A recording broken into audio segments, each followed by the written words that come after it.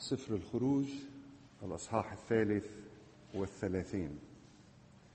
يقول الكتاب: وقال الرب لموسى: اذهب، صعد من هنا أنت والشعب الذي أصعدته من أرض مصر إلى الأرض التي حلفت لإبراهيم وإسحاق ويعقوب قائلا: لنسلك أعطيها، وأنا أرسل أمامك ملاكا وأطرد الكنعانيين والأموريين والحثيين والفرزيين والحويين واليبوسيين إلى أرض تفيض لبنا وعسلا، فإني لا أصعد في وسطك لأنك شعب صلب الرقبة، لئلا أفنيك في الطريق. فلما سمع الشعب هذا الكلام السوء ناحوا، ولم يضع أحد زينته عليه. وكان الرب قد قال لموسى: قل لبني إسرائيل: أنتم شعب صلب الرقبة، إن صعدت لحظة واحدة في وسطكم أفنيتكم، ولكن الآن اخلع زينتك عنك فأعلم ماذا أصنع بك. فنزع بنو إسرائيل زينتهم من جبل حوريب. وأخذ موسى الخيمة ونصبها له خارج المحلة بعيدا عن المحلة، ودعاها خيمة الاجتماع. فكان كل من يطلب الرب يخرج إلى خيمة الاجتماع إلى خارج المحلة. وكان جميع الشعب إذا خرج موسى إلى الخيمة يقومون ويقفون كل واحد في باب خيمته وينظرون وراء موسى حتى يدخل الخيمة. وكان عمود السحاب إذا دخل موسى الخيمة ينزل ويقف عند باب الخيمة، ويتكلم الرب مع موسى، فيرى جميع الشعب عمود السحاب واقفا عند باب الخيمة، ويقوم كل الشعب ويسجدون كل واحد في باب خيمته. ويكلم الرب موسى وجها لوجه كما يكلم الرجل صاحبه. وإذا رجع موسى إلى المحلة كان خادمه يشوع بن نون الغلام لا يبرح من داخل الخيمة. وقال موسى للرب: انظر، أنت قائل لي أصعد هذا الشعب، وأنت لم تعرفني من ترسل معي، وأنت قد قلت عرفتك باسمك ووجدت أيضا نعمة في عيني. فالآن إن كنت قد وجدت نعمة في عينيك فعلمني طريقك حتى أعرفك لكي أجد نعمة في عينيك. وانظر أن هذه الأمة شعبك. فقال: وجهي يسير فأريحك. فقال له أي موسى: إن لم يسر وجهك فلا تصعدنا منها هنا، فإنه بماذا يعلم أني وجدت نعمة في عينيك أنا وشعبك؟ أليس بمسيرك معنا فنمتاز أنا وشعبك عن جميع الشعوب الذين على وجه الأرض؟ فقال الرب لموسى: هذا الأمر أيضا الذي تكلمت عنه أفعله، لأنك وجدت نعمة في عيني وعرفتك باسمك. فقال: أرني مجدك. فقال: أي الرب، أجيز كل جودتي قدامك، وأنادي باسم الرب قدامك، وأتراءف على من أتراءف، وأرحم من أرحم. وقال: لا تقدر أن ترى وجهي، لأن الإنسان لا يراني ويعيش. وقال الرب: هوذا عندي مكان فتقف على الصخرة، ويكون متى اجتاز مجدي أني أضعك في نقرة من الصخرة وأسترك بيدي حتى اجتاز، ثم أرفع يدي فتنظر ورائي، وأما وجهي فلا يرى. آمين ثم آمين. ليبارك لنا الرب هذه القراءة من كلمته المقدسة. أحبائي، في هذا الصباح نأتي إلى الجزء الثالث من كلامنا عن نموذج جديد للكنيسة. وطبعا عندما نتأمل في هذا النص لا يسعنا إلا أن نتذكر الحديث الذي جرى بين الرب وموسى في الأصحاح 3 من سفر الخروج، عندما دعا الرب موسى لكي يقود الشعب. وطبعا أمام العليقة المحترقة التي التقى موسى هناك بالرب أمام هذه العليقة، عبر موسى للرب عن مخاوفه، عن شعوره بالنقص، والرب وعده ب3 أمور. الأمر الأول الذي وعده الرب به هو ظواهر عجائبية يقوم بها الرب لكي يقنع الشعب بأن يتبعوا موسى. ثم قال لموسى أنه سيجعل من هارون فمن له يتكلم عنه بكلام الرب للشعب. لكن أهم ما فعله الرب عند العليقة هو أنه أعطى نفسه. أنا هو أهيا الذي أهيا، أنا هو. أفضل شيء وأعظم شيء قدمه الرب لموسى لشعوره بالنقص، لشعورك أنت بالنقص، لشعوري أنا بالنقص، هو بكل بساطة وبكل روعة حضوره معنا. أنا أكون معك، أنا أسعدك، أنا أكون لك فمن. لكن جواب موسى المستمر: لا أقدر، لا أستطيع. لاحظوا أن الرب رد على هذا الكلام ليس بقوله طيب موسى أنا أساعدك لكي تفعل هذا،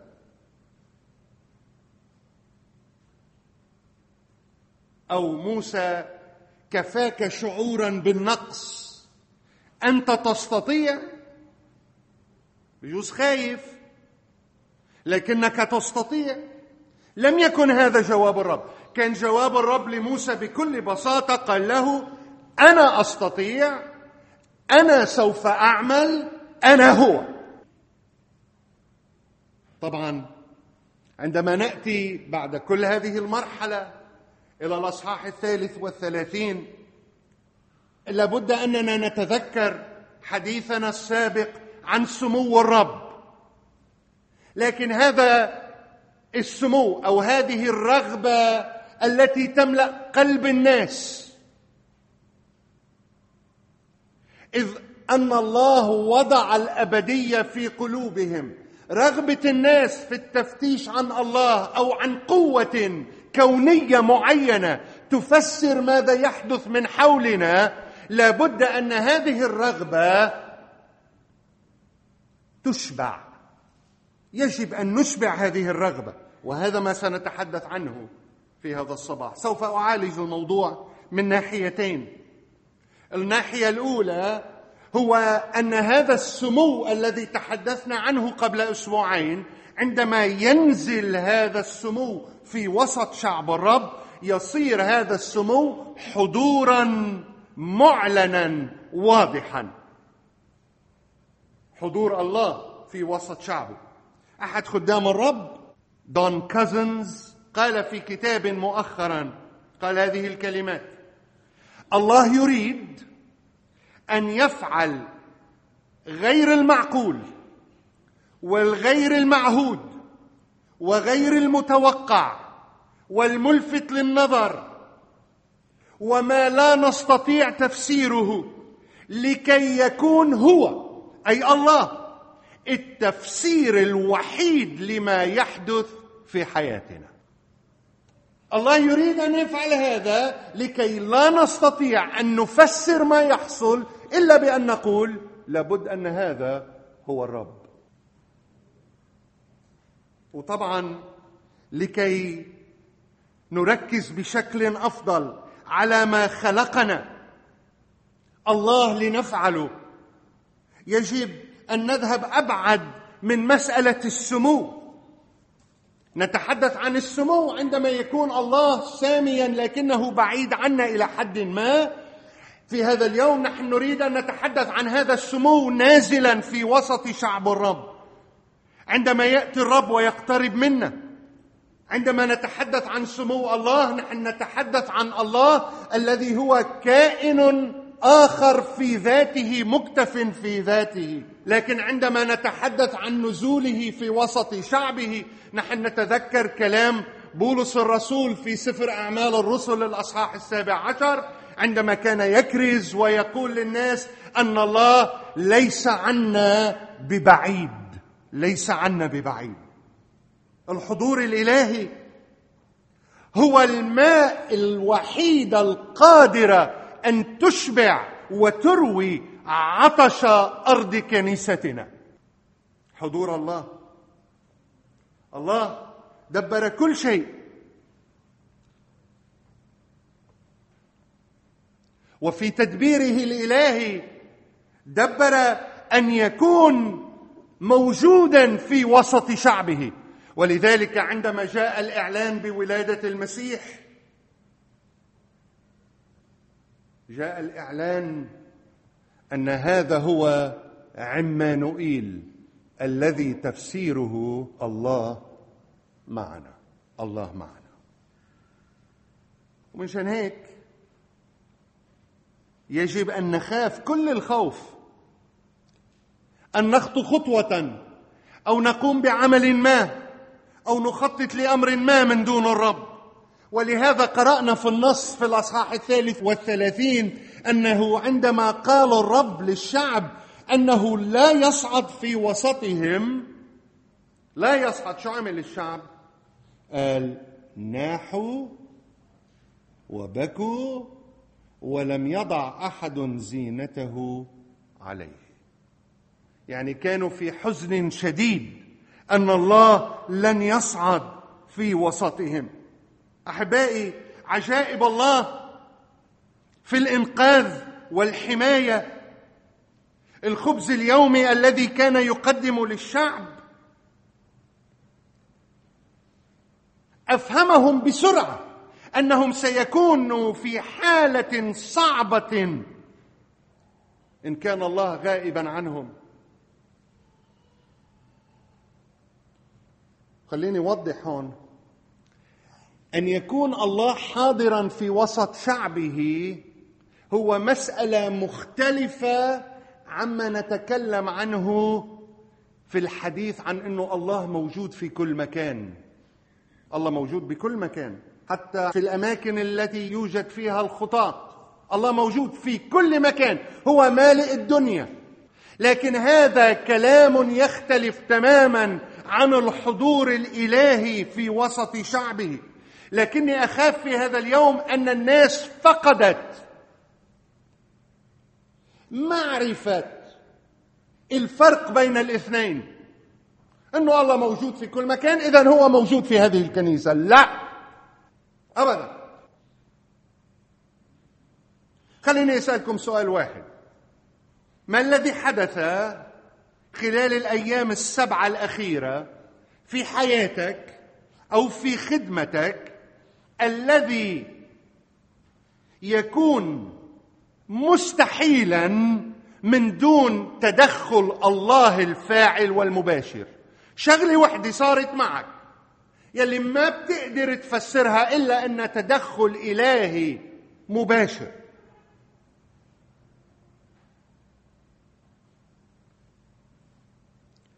كم من المرات انحرفنا عن اتباع الرب، عن الرغبة في مجد الرب، إلى أعمال وبرامج وخطط بتفرجي صورة وكأن الله يعمل.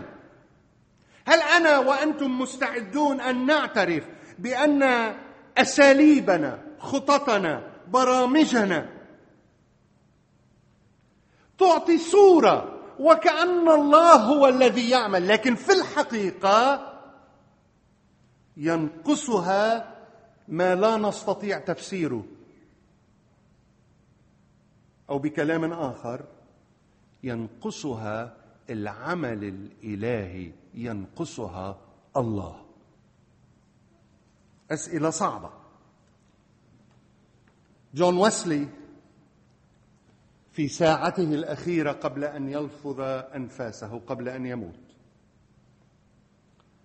سمع يردد هذه الكلمات لعائلته المجتمعة حول سريره. كان يقول لهم: أفضل شيء، أهم شيء هو أن الله معنا.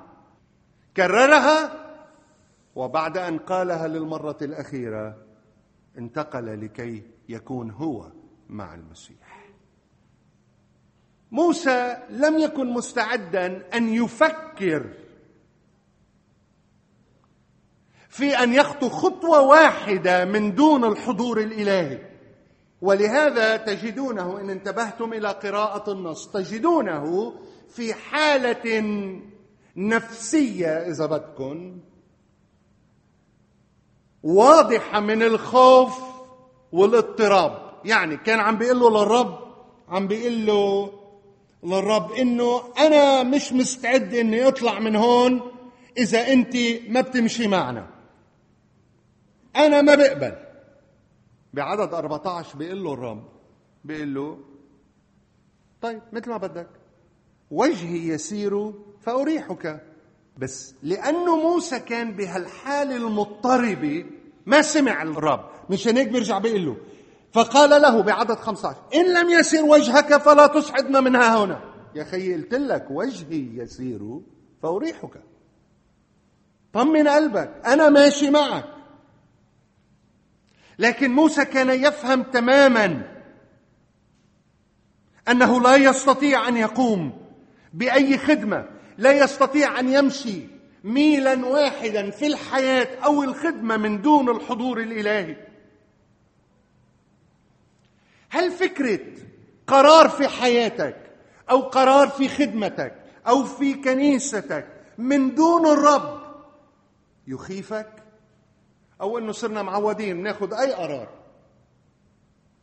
من دون مشورة الرب، من دون ما نتأكد أنه الله موجود في وسط هذا القرار، في وسط هذا التحرك، حتى ما يكون له مظهر وجود الرب، لكن في الحقيقة يكون القرار هو قرار الرب. بالنسبة لموسى هويته، يعني مين هو موسى، أهمية هذا الشعب كانت ترتكز على ميزة وحدة، وقال له إياها للرب: فنمتاز أنا وشعبك عن جميع الشعوب. كيف نمتاز؟ أليس بمسيرك معنا؟ شو الميزة؟ أنه الله موجود في وسطهم، وإلا هن مثل غيرهم، ما في فرق. قبائل ماشي بهالصحراء عم تنتقل من محل لمحل، بدها تاخد أرض على أبعد تقدير هي موعودة فيها. ماذا يميزهم؟ مسير الرب معهم. ماذا يميزنا كمؤمنين ككنيسة؟ أليس حضور الله في وسطنا؟ وما أعطاه الرب لشعبه في القديم يريد أن يعطيه لكنيستنا. حقنا نحن، امتياز البنوة نحن، يريد أن يعطينا حضوره في وسطنا. هيدا حق البنوة، هيدي الباكورية، هي الورثة من الرب. الله موجود في وسطنا. وما ننساه مرات كثيرة كراعي وكقادة في الكنيسة، ننساه أن ما يقود الناس إلى المجيء والحضور والتمتع بكلمة الرب هو وجود الله. وهذا ما تكلمنا عنه في الماضي. الله ينزل في الوسط بقوة، يعلن ذاته، يمجد نفسه. أحبائي، لا وعاظ مهما كانوا وعاظا ممتازين ولا مرنمين ولا موسيقيين يستطيعون أن يفعلوا شيئا إن لم ينفخ فيهم روح الله القدوس. عندما ينزل الله عندما يرتفع في الوسط، قال: أنا إن ارتفعت عن الأرض أجذب إلي الجميع.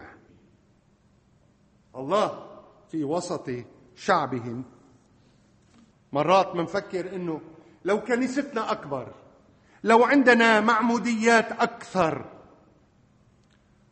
صدقوني سنرى كنائس كثيرة بأرقام كبيرة تظهر على حقيقتها عندما، كما يقول الرسول بولس، عندما تمتحن النار عمل كل واحد. هل كان هذا العمل، هل هذه الأعداد هي عمل بشري أم عمل الله؟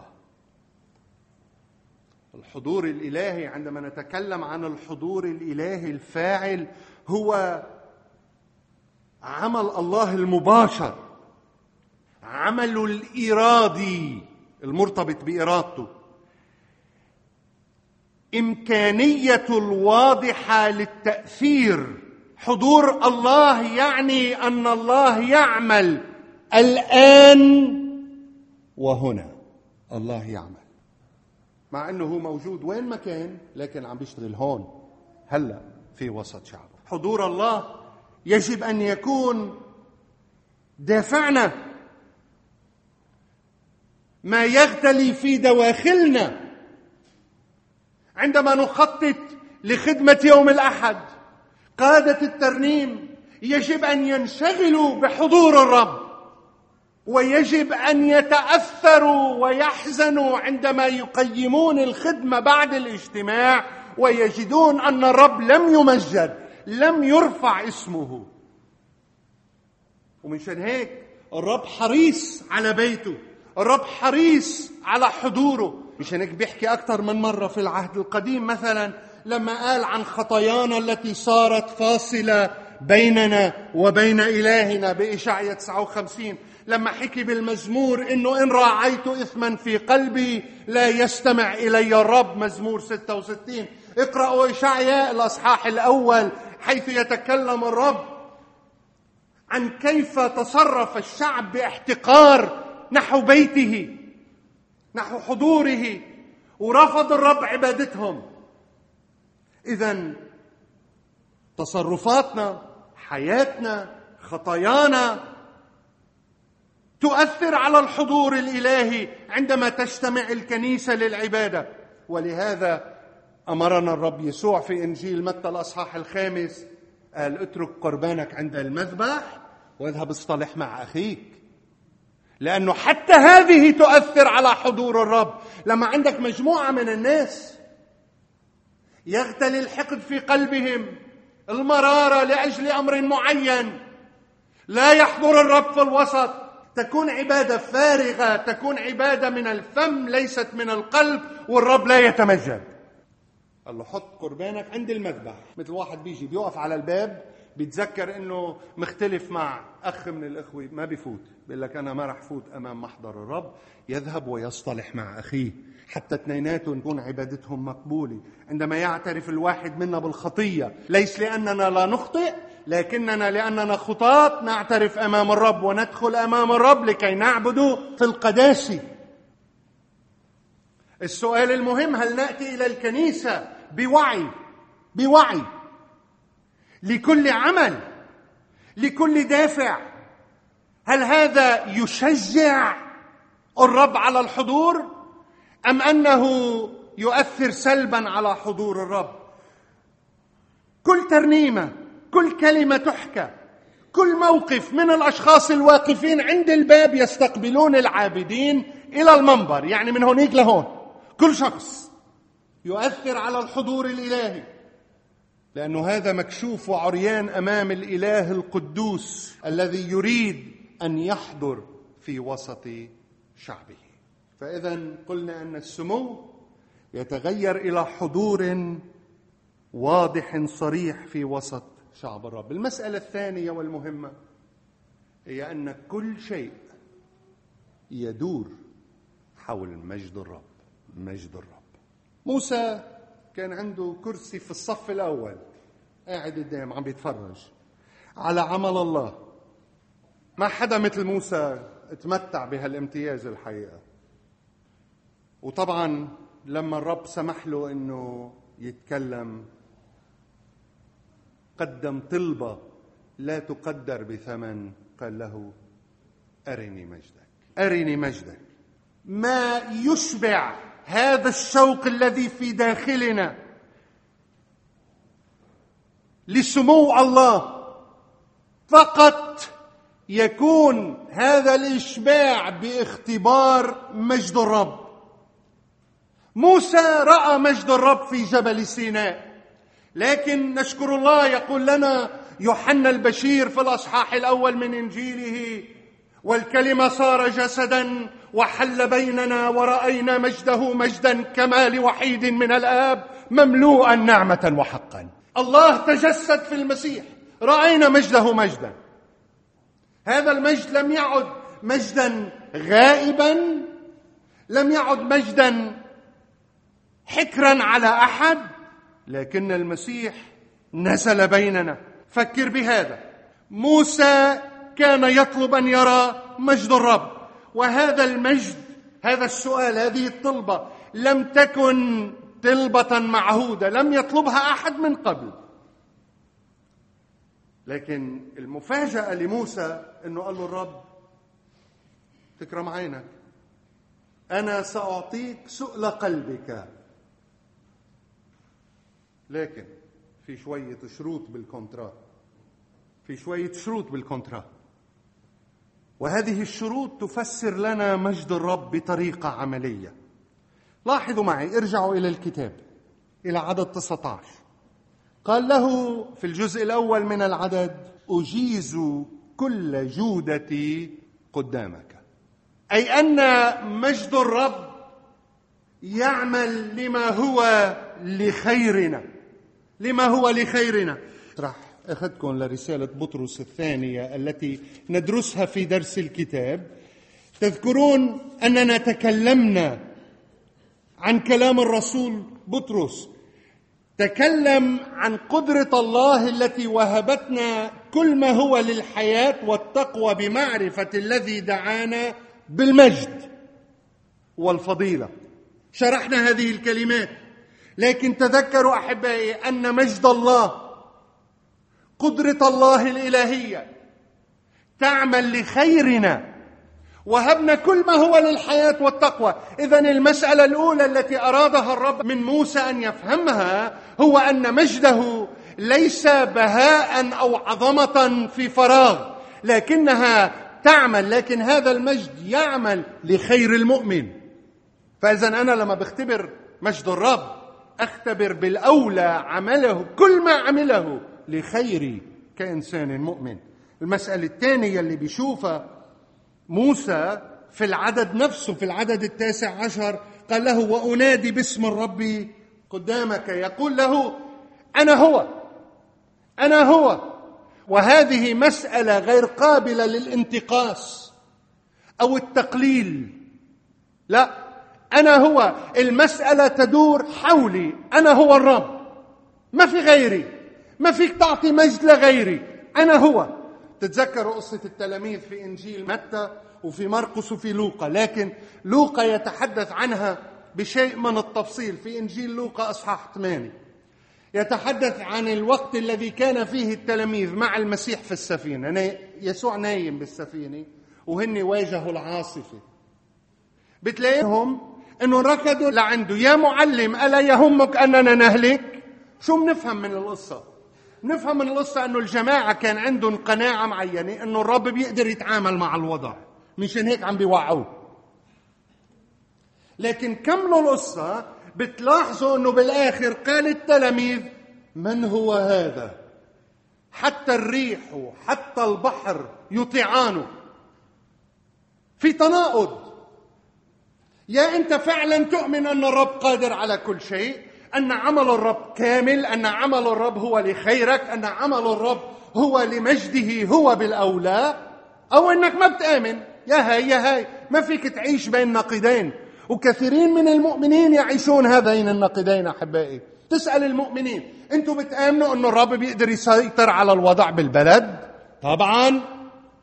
بس تطلع أول فأسي شو بيعملوا؟ تفوا، ما بتعود تشوفون. ليه؟ فزعانين. وين إيمانك أنت بقدرة الله؟ وين أنت بتآمن أن الرب هو سلطان في مملكة الناس؟ وين؟ هذا ما نتكلم عنه، وهذا ما أراد الرب من موسى أن يفهمه.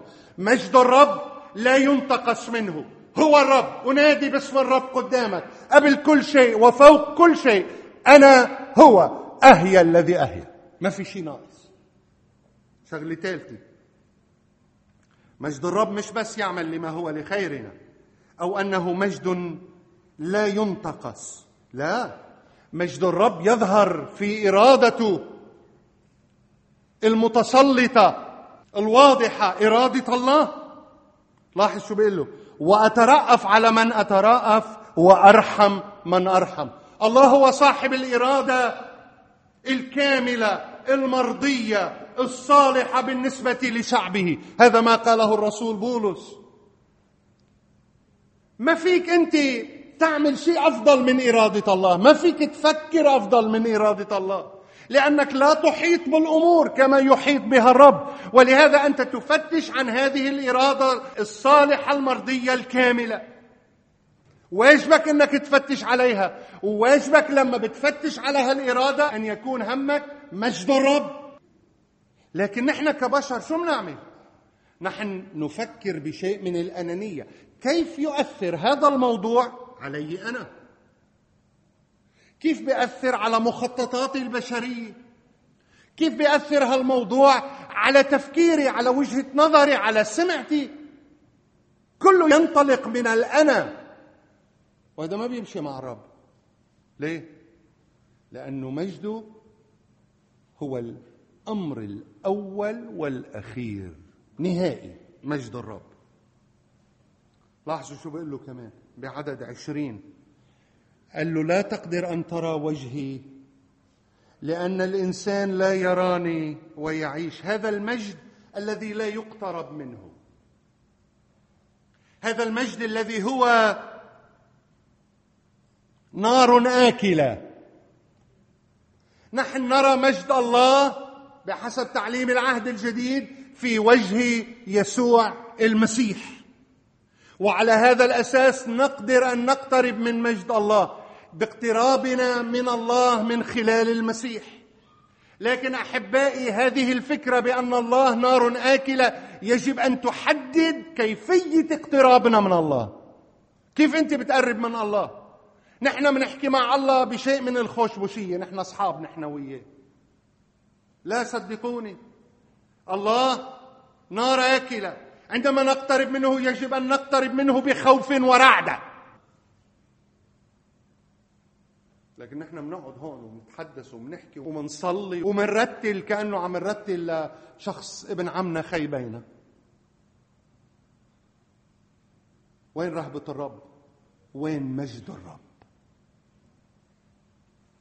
بيحكي عن مجد الرب. أمر خامس، قال مجد الرب في رحمته التي تحمينا. قال له بعدد 22، قال له: ويكون متى اجتاز مجدي أني أضعك في نقرة من الصخرة وأسترك بيدي حتى اجتاز. هو يتحدث هنا عن الرحمة التي من دونها لا نستطيع أن نقف أمام قداسة الله. فيكم تفكروا إنه واحد يوقف أمام إله قدوس من دون رحمة المسيح؟ ولا يمكن، ولا يمكن. جربوا في الماضي، لكن نزلت نار من السماء وأكلتهم، لأنه إلهنا نار آكلة. عندما يتحدى الإنسان قداسة الله ستحرق نار هذه القداسة. لكن عندما ندخل أمام هذه القداسة مستورين برحمة المسيح بدم المسيح، قال: أرى الدم وأعبر عنهم. أرى الدم، رحمة المسيح. رحمة الله ليس فقط هي الإطار الذي نحتمي به أمام هذا المجد، لكن هذا المجد في النهاية هو المجد الحاضر في وسطنا، هو المجد الحاضر في وسطنا. قمة اختبارنا المسيحي التي من دون هذا الاختبار تكون حياتنا المسيحية مملة. ما حدا يقول لي منكم ما اختبر الملل في حياته المسيحية. تكون حياتنا المسيحية مملة محبطة.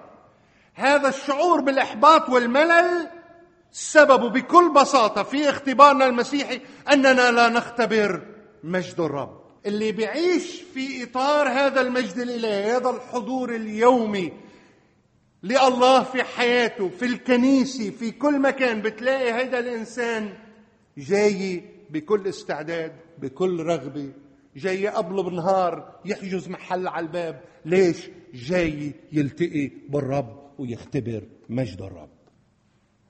مثل اللي بيركض يكون بردان وبيشوف نار شعلانة،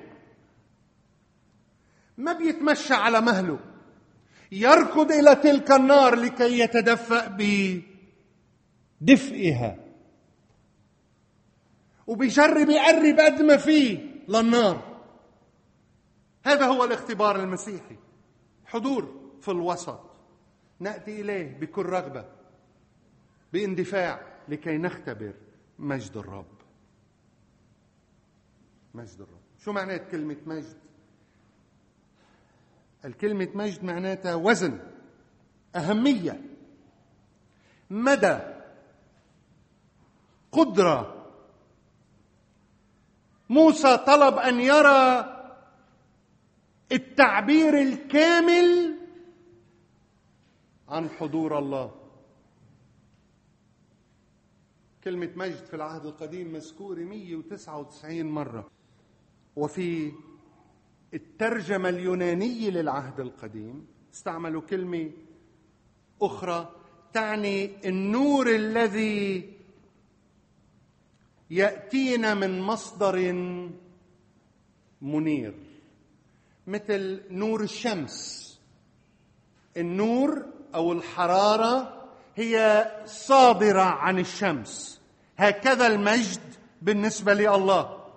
جوناثان إدواردز قال هذه الكلمات عن مجد الرب، قال: المجد هو معرفة الله غير المحدودة، قداسة الله غير المحدودة، فرح وسعادة الله غير المحدودة.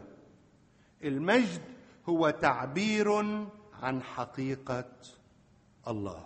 نحن لا نرى الرب، لكننا نختبر مجده، وهذا المجد نراه عندما يكون الله يعمل. ودورنا كقادة في الكنيسة أن نغار على مجد الرب. وعندما يقول الرب: مجدي لا أعطيه لآخر، الرب مش فزعان حدا يسرق له مجده، مش فزعان إنه مجده ينقص إذا عطانا شوي منه. الله لا يعطي مجده لآخر لأجلنا نحن، لأننا لا نستطيع أن ندعي شيئا لسنا عليه. أو خلينا نحطها بطريقة تانية، لما منمجد الرب مش قاعد بالسماء وعم بيقول هلأ أنا زاد مجدي شوي، هلأ زادوا لي لأن مجدوني شوي، هلأ زادوا لي إياهم. أبدا، الله مكتف بذاته، الله كالأقيانوس الكبير. نحن عنا شوية مجد منزدتهم هيك للرب بهالأقيانوس، شو بيتأثر؟ ولا شيء، ولا شيء. بتحطهم بالأقيانوس لا شيء. نحن لا نساعد الرب على الشعور بشعور أفضل فقط لأننا نمجده. هذه إهانة للرب، لأن الرب مكتف في ذاته، ما أنه عايز حدا، لا يحتاج إلى تمجيدنا. لكن عندما نمجد، نحن نمجد لكي نتخلى عن كبريائنا. ومجد الرب لا ينزل في مكان تسكن فيه الكبرياء البشرية. مشان هيك الرب من خلال الكتاب بيشجعنا على التواضع لكي يساعدنا أن نختبر مجده. نتواضع ونكسر. ربما الرب هلأ عم بيدعيك حتى تقول مع كلمات المرنم في مزمور 115: ليس لنا يا رب، ليس لنا، لكن لاسمك أعطي مجدا. ليس لنا. تذكروا هذا أحبائي، ما نطبقه على اختبارنا لسمو الله نطبقه أيضا على اختبارنا لحضوره الحقيقي الواضح على نزول مجده. لما الله بيذكرنا من خلال مصنوعاته قديش نحن صغار، عندما يذكرنا الرب من خلال معرفته غير المتناهية كم معرفتنا قليلة، عندما يذكرنا الرب من خلال حضوره غير المحدود كم نحن محدودون. والمحزن وما له نتائج صعبة ومزعجة لكل راعي وقائد وعضو في الكنيسة عندما نحاول أن نأخذ مجدا لنفوسنا هو مجد الرب. هذا محزن لا بل مخيف. صدقوني، إذا أدرس هذه المادة وأقدمها لكم في كل أسبوع فقدت الرغبة في التركيز على نمو الكنيسة، فقدت الرغبة بأن أجعل هذا النمو هدفا. رغبتي الوحيدة وقلبي، وأصلي أن يصير هذا قلبكم ورغبتكم، في أن نرى مجد الرب يعلن بوضوح من دون مواربة في وسط شعبه.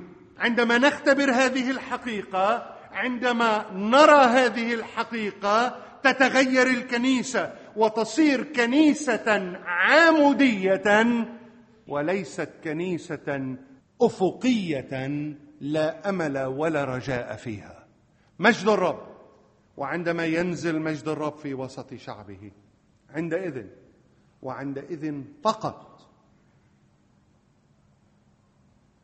يبدأ الناس بالانجذاب إلى هذا المجد. ليه؟ لأنه هيدا المجد يشبع الرغبة الموجودة في قلوبهم. هلأ في ناس بتقاوم، في ناس بترفض، لكن في الحقيقة هم يعرفون أن لا شيء يشبع القلب البشري إلا الحضور الإلهي والاقتراب من الرب. وليعطيكم الرب فهما في كل شيء. نصلي.